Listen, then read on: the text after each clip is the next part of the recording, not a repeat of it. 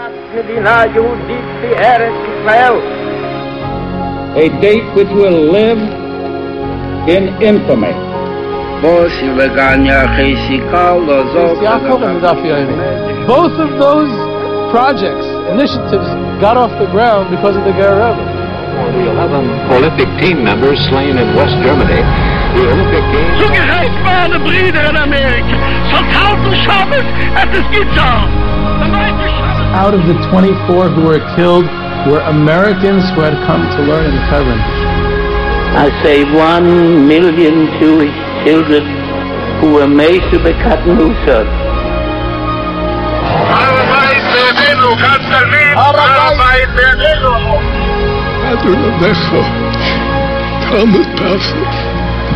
Whoever heard such beautiful words? It is never too little, it is never too late, and it is never enough. Jewish History Soundbites, bringing alive the world of our glorious past. Here is our host, live from Jerusalem, Jewish historian and tour guide, Yehuda Geberer.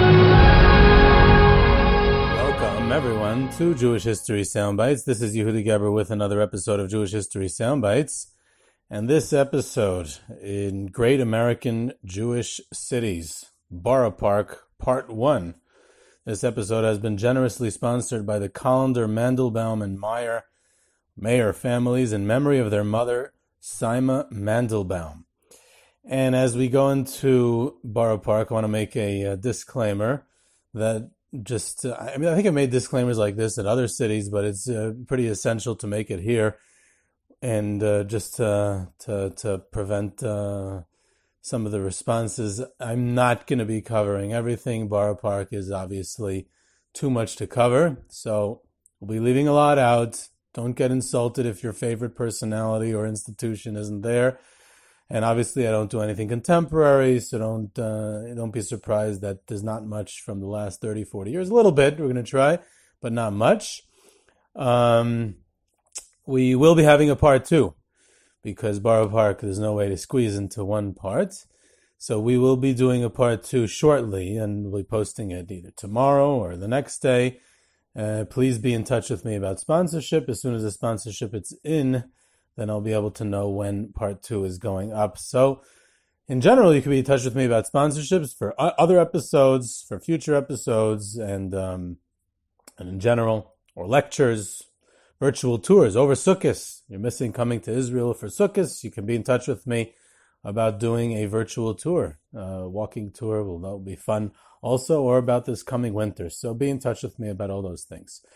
We're going to get to another announcement is that this is going to be the last city episode of Great American Jewish Cities. This is number 18. We've gone through 18 cities. Can you imagine? And many of them had part 2s. So we had about 25 or 30 episodes in this fantastic series, we're going to continue again next spring. We'll be covering more cities next spring and part 2s or 3s of previous cities that we've done.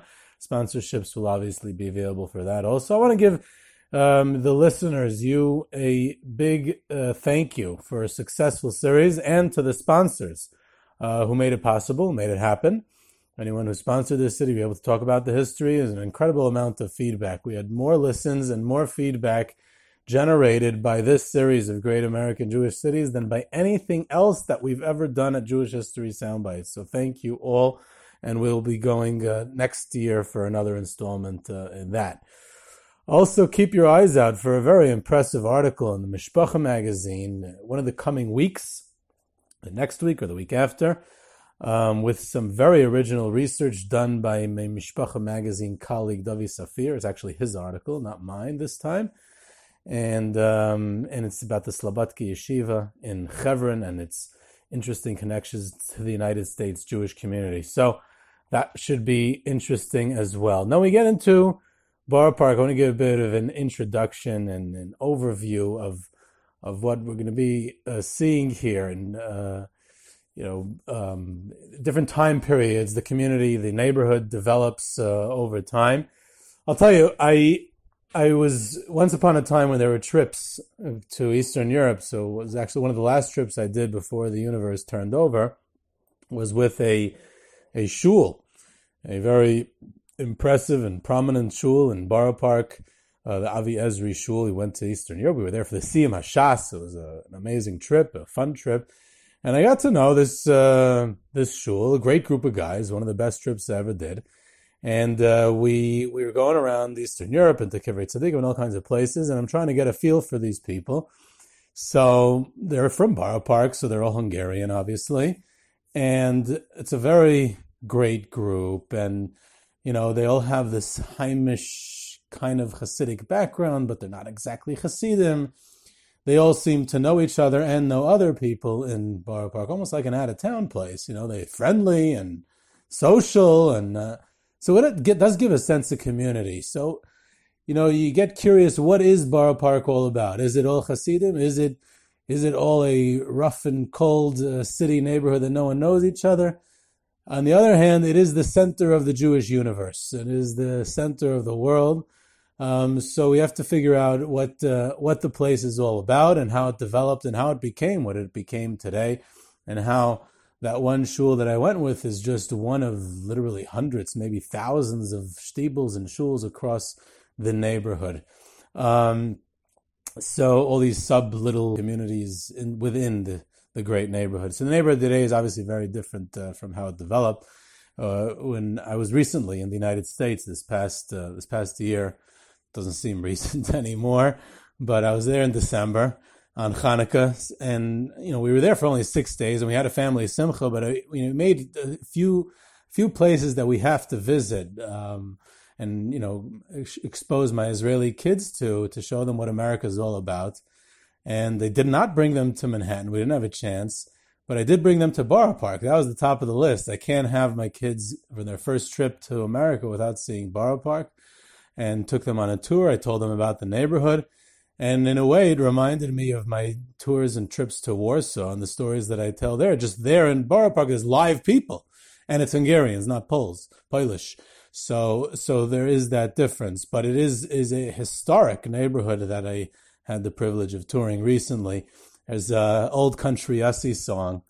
You know, everything about Country Yossi is Borough Park, and heavy Borough Park. All of his songs, and Kivi and Tuki, which I grew up with and everyone else did. So he has a song on one of the albums, some spin-off of some popular song, which is most of his stuff. And he off the BQE, there's a place called Borough Park where you can never park on 13th Avenue. It's a great song. It's very funny. A lot of humor there. I remember we sometimes called the neighborhood Double Park.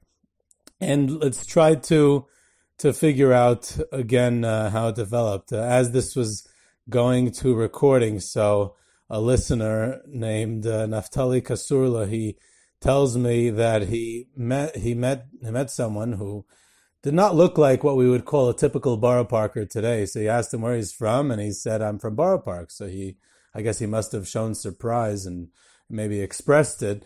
So he said, "How'd you end up in Borough Park?" So he said, "My ancestors were the first Jews to arrive, and my family was the last Goyim to leave." So that also shows how the neighborhood has changed. So we go, the first period of the neighborhood's history goes from the original Jewish settlement right up till the Second World War. At that time, it's an upper middle class neighborhood. It's out of town, secular. I'm talking about the Jewish part of the neighborhood. There's obviously many non-Jews there as well.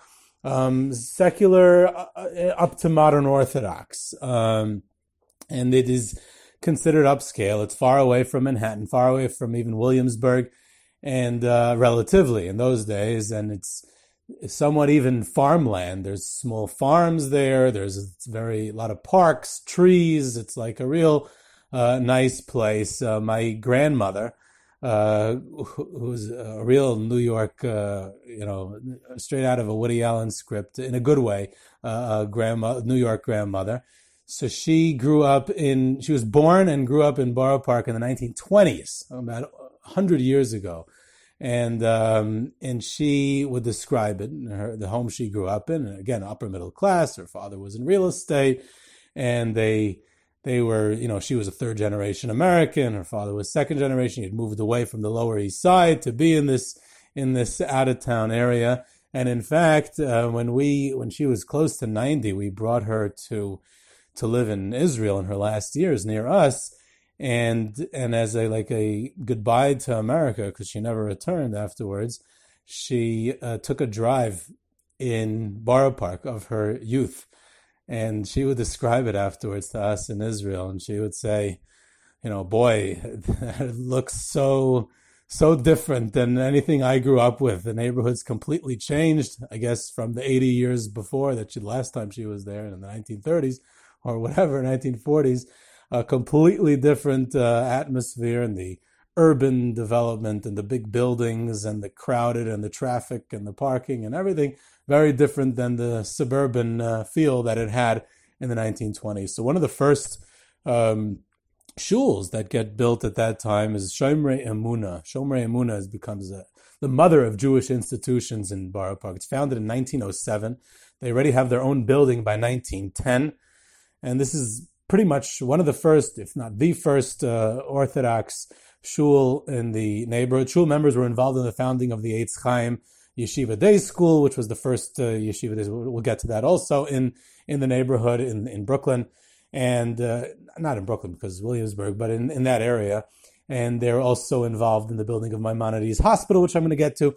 It was considered a major stop. This shul, Shomrei Emunah, was considered a major stop for new immigrants and visiting scholars. Among the many speakers at the shul in the interwar period was Rabbi Elchanan Wasserman, Rav Kook, and Rav Baruch Ber Leibovich. They all spoke there on their visits to the United States. The rabbi of the shul for about 7-8 years in the 1920s and 30s was the very famous Rabbi Wolf Gold, who was the head of the Mizrachi, a prominent rabbi in the United States and later in Israel.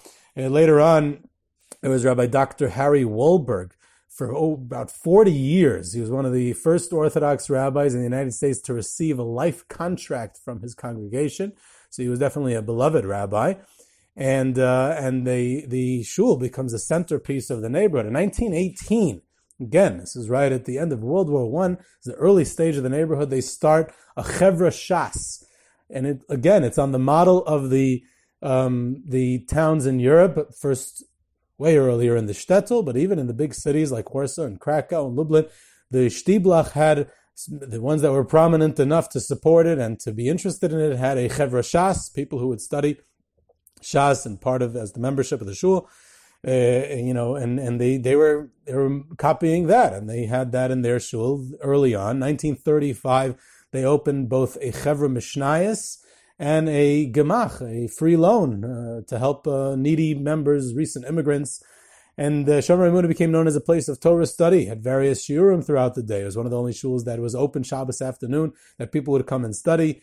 But interestingly enough, I heard from a very close source this great story. 2 German Jewish refugees arrive in the late 1930s. They're able to get their assets out of Germany, fleeing Hitler, fleeing the Nazis, and they settle down in Borough Park. And these German Jewish refugees come from these Hersheian Austritt separate communities in Orthodox, strictly Orthodox communities in Germany. And here they're arriving in the late 1930s in a place like Borough Park, where Shomrei Emunah is the most Orthodox shul, but it's American Orthodoxy at the time, which was, not overly Orthodox, to say the least, even in a place like Shomrei Emunah. So as it happens, it was one of their first Yom Kippurs in the United States. It was either the late 30s or early 40s, and these 2 German Jewish refugees, they decided to make a pact between the 2 of them. They had substantial means, like I said, that they're going to buy, again, it's coming up Yom Kippur, so you could think about this and smile when they sell all the aliyahs on Yom Kippur in your local shul. And they decided they're going to buy all of the Yom Kippur aliyahs, the entire thing, which cost quite a bit of money. And they're going to distribute them only to people who they see wearing slippers, not wearing leather shoes, which was not that many people in this big, huge shul. Most of the people came with regular shuls on Yom Kippur, even though it was a real Orthodox shul. But that was America at the time. and they were very disturbed by that. They were not used to it. The only people who are going to get Aliyahs on Yom Kippur are the people wearing non-leather shoes.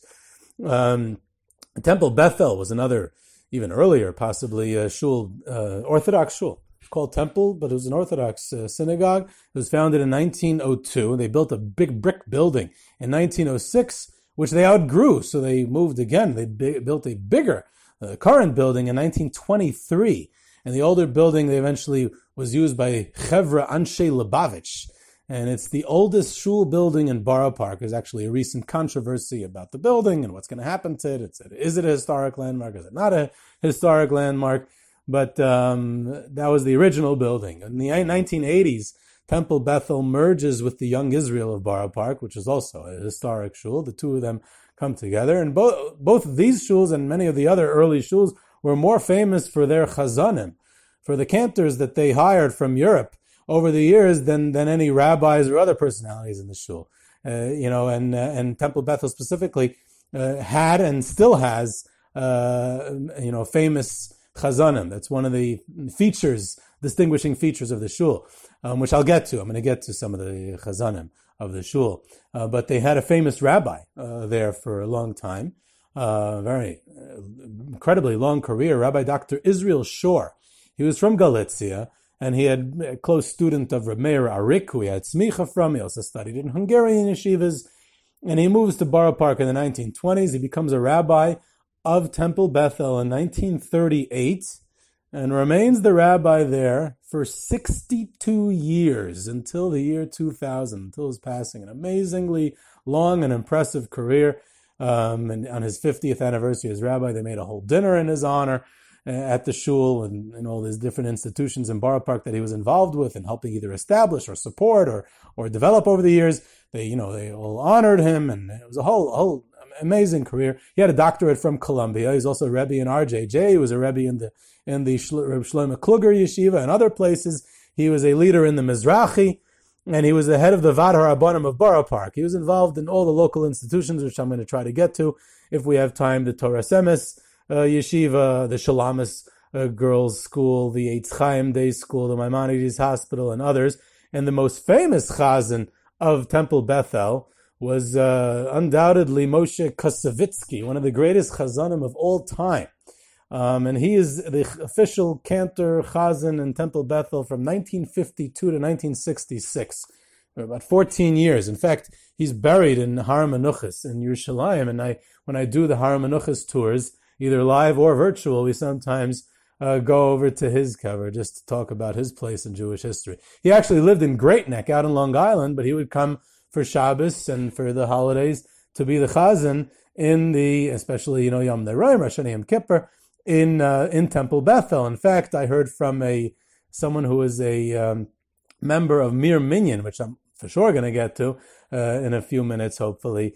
So he said that all the Mir Minyan guys, especially the younger generation, they would sneak over for the Reish Chodesh benching and on Shabbos Mevarchim to go hear Moshe Kosovitsky in Temple Bethel, because the davening in Mir Minyan wasn't exactly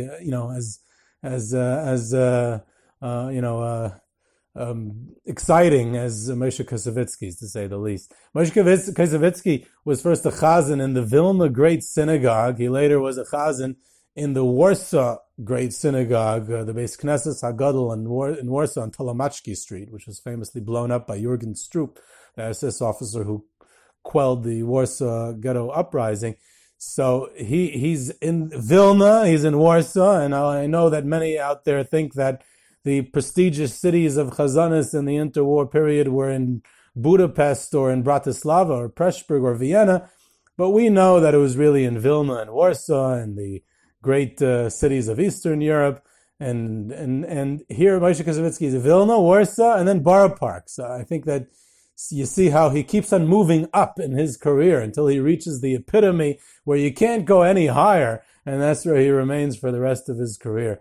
He escaped at the beginning of the war to Russia. He goes back to Warsaw. I discussed his return to Warsaw in another episode, a very touching and powerful video of him making a Kel Mole at a ceremony for Warsaw Jewry who had been wiped out during the war. His brother David Kosovetsky, was actually a family of Chazanim. His brother David also survived the war, and he is the Chazan at the conservative Temple Emmanuel in Borough Park. There was a conservative Temple Emmanuel for many years, a block away from where he was in Temple Bethel. And so they're both in Borough Park, and one in Orthodox shul, one in a conservative shul. And like I said, the Temple Bethel had emerged with Young Israel. Young Israel had as its rabbi at one period of time, Rabbi Gedalia Schwartz, who was a famous Pesach, and he was a rabbi there for a time before this merger. Like I mentioned, this Temple Emmanuel was a conservative temple. It was built in 1908. An amazingly impressive building. If you see pictures, the building no longer exists. And he also, besides for the pillars and the architecture, but they also had these amazing, huge, artistic, glass-stained windows, which was in a very elaborate Holocaust memorial. And as the neighborhood changed, it was taken over by Bubov, I believe Bubov 45. If not, then someone can correct me. But either way, we can say in certainty that it was the more conservative Bubov that took over Temple Emmanuel. Another early shul at the time was Anshe Sfard. It was known as the Sfardish shul, and it was not from the Sephardic Jewry. It was Hasidim. It was a Hasidic group, and many of the early Hasidic shuls were called the Sfardish shuls or Anshe Sfard. It didn't have too many shtibels of specific dynasties in the early years. You had a group of Hasidim who got together, who wanted to daven in the Nusach Sfard, and the style that they had been accustomed to in Eastern Europe, that the Hasidic groups had used, so they would call it Anshe Sfard. And in fact, the Chazan there for a period of time was Yossel Rosenblatt. So you have all the great Chazanim originally in Borough Park. It was actually that doesn't stand good for their history of Anshe Sfard, but it was actually their inability to pay Yossel Rosenblatt during the Depression years. They defaulted on their payments to him, and his salary wasn't coming, and that was one of the factors which led him to bankruptcy, among other factors. He wasn't exactly a master of his finances, and it caused him to have to go to travel to pay off his debts, and that probably led to his early death, his untimely death. Another early shul was the Bnei Yehuda, which is a very prominent shul till today. The rabbi there for many years was Reb Leizer Kerzner. Reb Leizer Kerzner, who I heard much about from his grandson, who was my Rebbe in the Mir Yeshiva, Reb Yosef Elephant, who grew up in Borough Park, another legendary Borough Park personality. But he used to tell me, Rabbi Elephant used to tell me about his grandfather, Reb Leizer Kerzner, who was a student of Reb Itzel Ponevezher, who had a kibbutz, a group of elite genius of the Lithuanian yeshiva world before World War I. During World War I, it collapsed, it fell apart, and later Reb Leizer Kerzner made it to South Africa. And he was a very old school type of a rabbinical Litvak. He was the rabbi there for a long time, and his next door neighbors was the Mir Minyan, which I'll get to, and they had a rough relationship he was a very formal old school Litvak, and these young yeshiva guys in the 1950s, they didn't have an easy time getting along. But what Rabbi Elephant did relate to me was that Reb Leizer Kerzner used to stop any yeshiva boy that he saw on the street and ask him what he was learning. And then he would start fahering him. He would start testing him and speaking to him and discussing the whatever Talmudic topic they happened to be studying at the yeshiva. He was a genius. He knew all of Shas. He knew an incredible amount, all at his fingertips. And walking in the streets of Borough Park, he would speak to anyone who he saw and learning. And he said that it was actually scary walking the streets of Borough Park in those days, because on one block, Reb Yaakov Yafin, the son of the Navardic Rosh Yeshiva, Reb Avraham Yafin, who was also a legendary Talmudic genius, would be walking the streets doing similar things. And the yeshiva kids were stuck. You might bump into Reb Yaakov Yafin on one block, and he would go ahead and faher you. And then you would bump into Reb Leizer Kerzner on the next block, and he would faher you, and you would be going away just to be able to go get your Mendelssohn's pizza. You might have to go through 2 fahers. And that was a rough experience. I want to read to you excerpts from an article written by another legendary Borough Park resident, Dr. Joseph Kamenetsky, who, of course, we'll have to speak about it in another framework at another time. He was the head of Torah Masorah, but he was a Borough Park native as well. And in 1953, he wrote this article in what eventually became Jewish Action. It wasn't Jewish Action then. And I'm going to just read it off. I'm quoting from his article directly. Perhaps in no other community, again, 1953, perhaps in no other community in America, and I'm a traveling man, have I seen all of the major Orthodox synagogues getting together on a common project.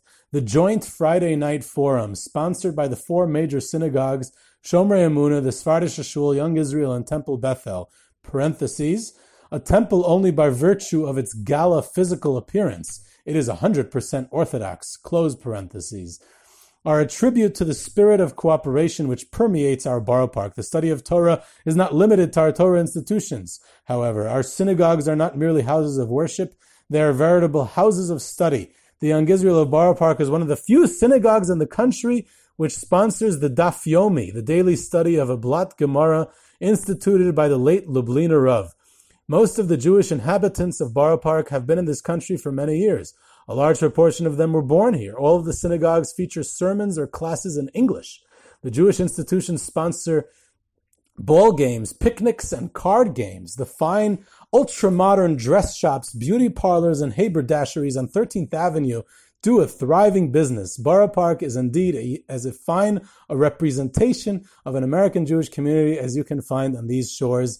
End quote. I think that's just fantastic. The first Hasidic shtibel is established already pre-war, in the 1930s. The Chernobyl Hasidic shtibel is established there by the Chernobyl Rebbe who was running away from the communists, gets out of Ukraine, Kiev, and his son, Rabbi Yaakov Yisrael Twersky, becomes the Chernobyl Rebbe for many, many years. And the atmosphere of the Chernobyl shtibel was as if you're still back in Chernobyl. He was legendary for his hachnasas sarach, for welcoming new immigrants, for people, anyone who needed the chesed that he would do. I recently heard a story from his granddaughter who told me that the house was on top of the shtibel. The Chernobyl Rebbe lived, Rabbi Yaakov Yisrael lived on top of the shtibel, or in the back of the shtibel, whatever. It was in the same building, and they had and everything was open. You came into the shtibel, you could sleep there, you could eat there, whatever it was. And they had all their food for Rosh Hashanah there. And during the Rosh Hashanah davening, someone came and stole all the food, their roasts and their meats and their chickens and kugels and everything.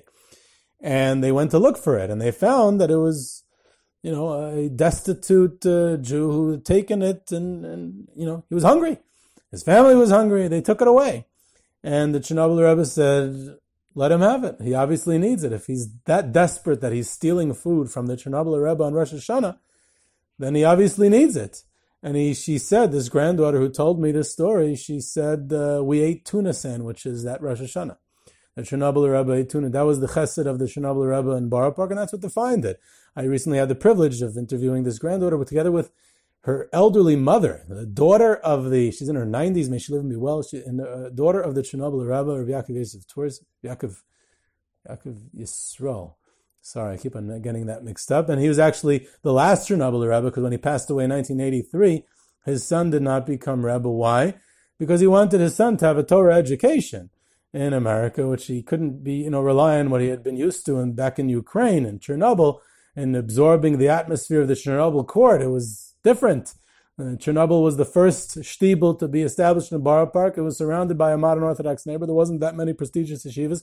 So he sends his son to Telz. And you want to guarantee that a Hasidic dynasty is dead in its tracks, send your kid to Telz. And his son did not become the next Chernobyl Rebbe. One of the famous shuls in that early period was the Shomrei Shabbos shul. Later, the famous Shomrei Shabbos shtibel, minyan factory, whatever you want to call it. It started about 1918, again, very early on, and the attempt was to make a genuine, authentic Shomrei Shabbos shul in the neighborhood, that all the members would be strictly Shomrei Shabbos, not just an Orthodox shul where many did not observe Shabbos. And eventually it evolves into the most famous minyan factory on earth, with perhaps maybe Zichron Moshe in Yerushalayim being the only serious rival. And like I brought an excerpt before, I want to bring another excerpt again, quote directly from these nostalgic memorial articles by people who had grown up in Borough Park. I think it really gives over the flavor. This excerpt is from another article by Rabbi Dr. Tzvi Hirsch Weinreb. And he's writing about his experience growing up in Borough Park. And I'm going to quote now, "My maternal grandfather, Mordechai Max Hartman, and his buddies felt that this was terribly wrong. Shomer Shabbos meant Shomer Shabbos, no matter what the sacrifice. He used to tell us about people he knew who had to get a new job every week in order not to work on Shabbos. Max felt that they should have gone into business for themselves, which is what he did. He worked for a leather company and then opened his own leather business. Max and his friends decided to form a shul, which they called Congregation Shomer Shabbos. In order to become a member, you had to be 100% Shomer Shabbos. I remember when I was 6 or 7 years old, sitting with my grandfather while he and the shul board members discussed how to ascertain if a member was truly frum. Did the individual keep his store closed on Shabbos? Where did he buy his meat? They would have debates. Should we let this person in? His store is closed on Shabbos, but he carries his packages to shul." End of quote. He describes later his grandmother was the mikveh lady, and the Borough Park had one mikveh, and that was one of the only mikvehs in Brooklyn. Again, outside of like places like Williamsburg. Is again the 1920s and 30s, and women would come from all over Brooklyn to use it. One of the prominent early educational institutions was the Eitz Chaim School. Eitz Chaim School was one of the first day schools. It was the first yeshiva in Borough Park, and it was formerly called the Hebrew Institute of Borough Park. It was founded in 1916, very, very early on for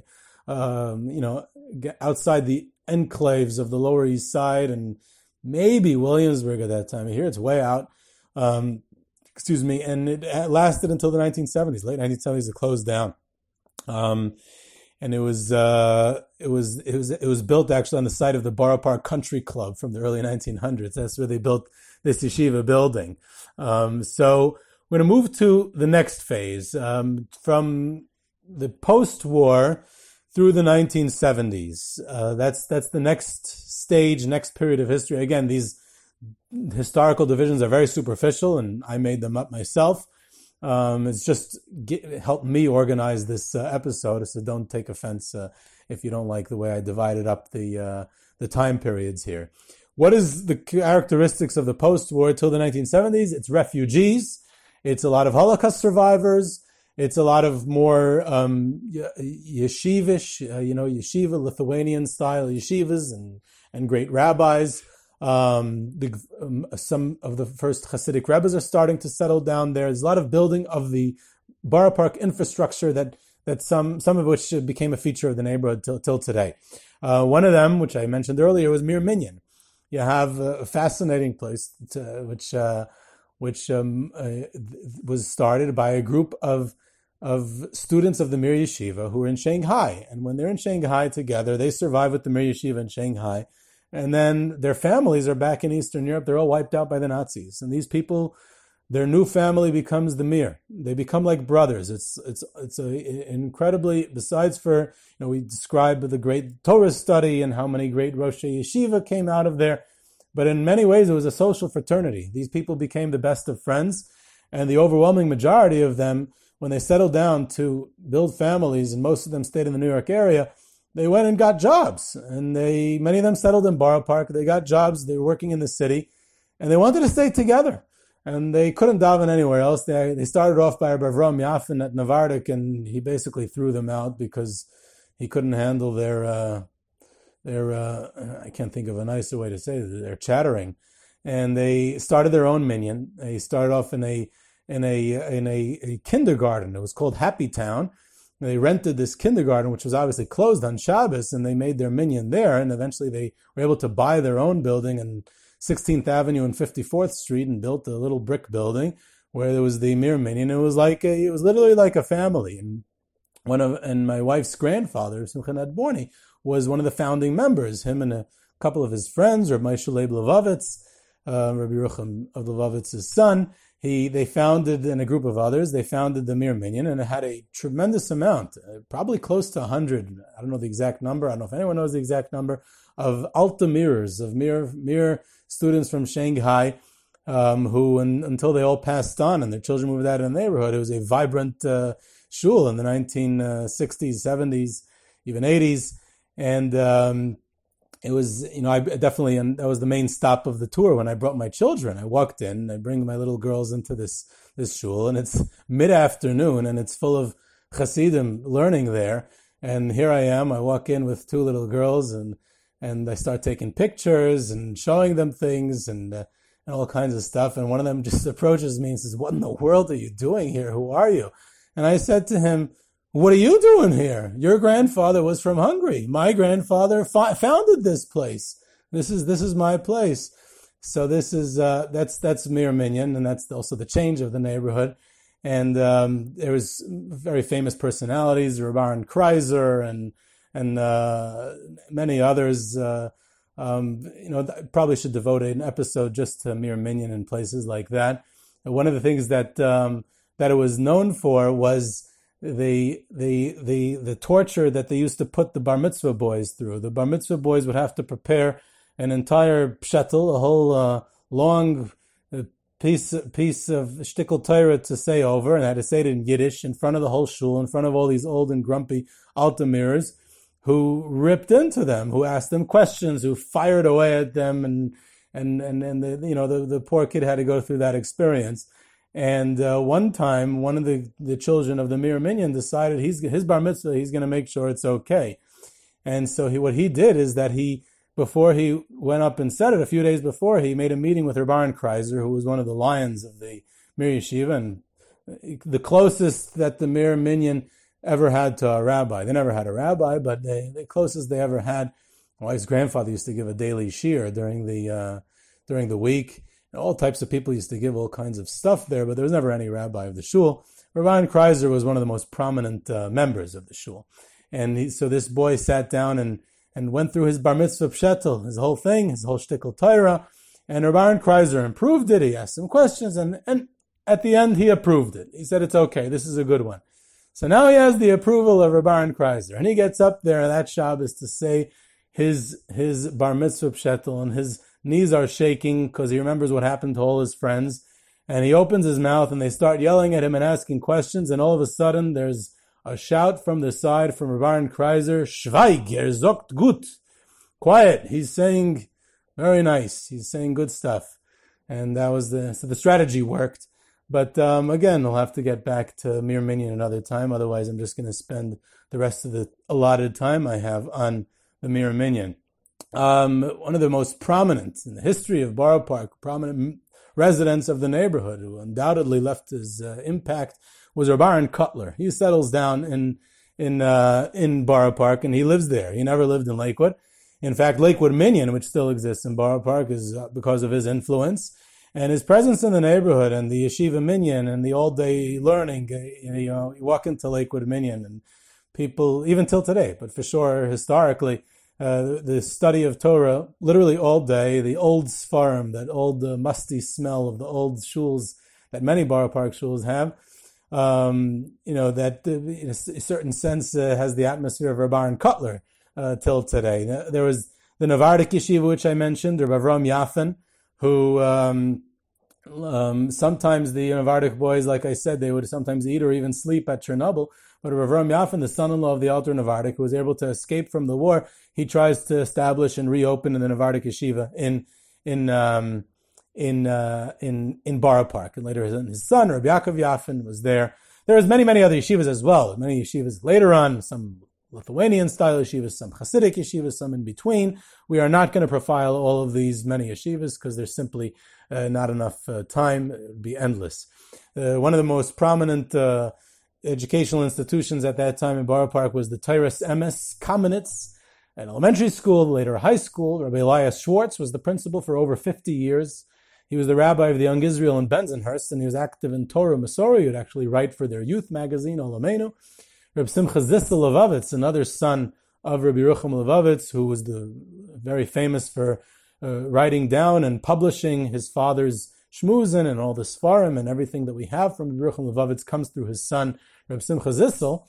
So, people imagine him as this, he was it. He was the one who wrote down everything from his father and published his father's Sfarim, and he was a mechanech. He was an educator. He was involved in the development of the high school at Tyrus Emes Kamenetz, and he was a rebbe there. He was a very simple person, and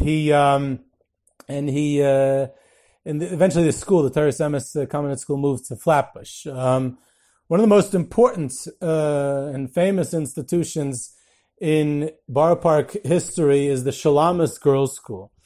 It's really from the pre-war. It starts. It really belongs in. It starts. The story starts in the previous period. It starts in 1930, and my guess is that it's the first Orthodox day school for girls in the United States. It's before any Beis Yaakovs are established. Talking about very early on, and it's only a few years after Beis Yaakov was founded in Europe. So this is really a historic institution. In 1941, they hire Dr. Judith Lieberman to be the principal of the school. She's the wife of Saul Lieberman, Professor Saul Lieberman of the seminary, and she's the daughter of Reb Meir Bar Ilan. So she's a very prominent individual. The school is a Zionist orientation with an emphasis on high level of studies in Tanakh and other subjects. It also eventually moves to Flatbush and Long Island. And the story that I have with Shalamis, a funny story, again, with my wife's grandfather who founded Mir Minyan. So he worked at the Lower East Side. He had a store, and he was taking his lunch break in a local restaurant. And he at the time he wasn't sure where to send his oldest daughter to school, to send her to Beis Yaakov, which was then still in Williamsburg. It was in the early 50s. The Beis Yaakov in Borough Park only opened in 1958, Rebbetzin Vichna Kaplan, or to send local to Shalamis. So he didn't know what to do. So he's eating in this restaurant. It was a few days after Rosh Hashanah and Yom Kippur, our time of season. And he overhears from another table two people speaking, and one of them is saying, "Where did you daven Rosh Hashanah?" And he says, "Oh, I prayed at Temple Emmanuel, in the conservative temple. And let me tell you something. In Temple Emmanuel, we don't talk during davening like at the Orthodox shuls. The Orthodox shuls, they talk during davening. There's no decorum." And my wife's grandfather told me that he's, by nature a shy person, but he's a yeshiva man, and he couldn't handle that they were degrading the Orthodox shuls, so he interrupted them from his table. And he says, "I happened to overhear what you were saying, and I want to explain to you why we at Orthodox shuls talk during davening." He said, "Because we feel at home in our shul." And he said, "In the conservative temple, maybe you don't feel at home. You feel so uncomfortable that you don't want to talk. But we feel very at home." And, and he says, and by the way, you obviously live in Borough Park. If you went to Temple Emmanuel, where do you send your kids to school? So he said, "Oh, I send my children to Shalamis." So he said, "Okay, thank you." And he went home and he told his wife, my grandmother, he said, "We're sending our daughter to Beis Yaakov." And that's what made his decision. And because of that story, I always make sure to try to talk in shul, so to show that it's Orthodox and not conservative. I'm just joking. Vichna Kaplan, like I mentioned, she opens the original Beis Yaakov in Williamsburg, but in 1958 she builds the Beis Yaakov branch in Borough Park. We're going to touch more on Vichna Kaplan and her being the legendary builder of Beis Yaakov. We're going to touch on we have another series going about girls' education, which I hope you're following as well, and we're going to speak about that more in depth at another time. So almost all the Beis Yaakovs can trace their roots to Rebbetzin Vichna Kaplan's Beis Yaakov branch, and a lot of important teachers there, and Chava Pincus and Raburi Hellman and other Altamir, and many others were involved as well.